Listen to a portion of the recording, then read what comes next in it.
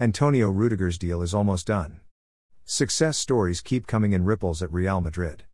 Good stories all the way. They won their 35th La Liga title, winning Espanyol 4-0 at the Santiago Bernabéu to clinch the La Liga title with 4 games to spare.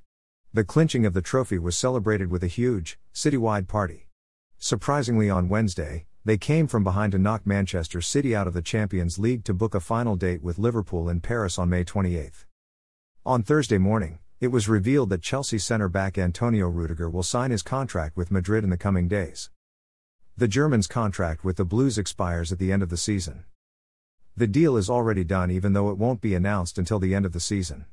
Rudiger is going to be a Madrid player, according to Fabrizio Romano.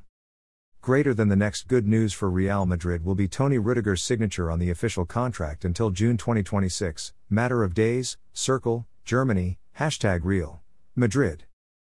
Greater than club statement expected at the end of the season, but the deal is already done and sealed. Rudiger will play for Real Madrid. Greater than Fabrizio Romano, at Fabrizio Romano, May 5, 2022.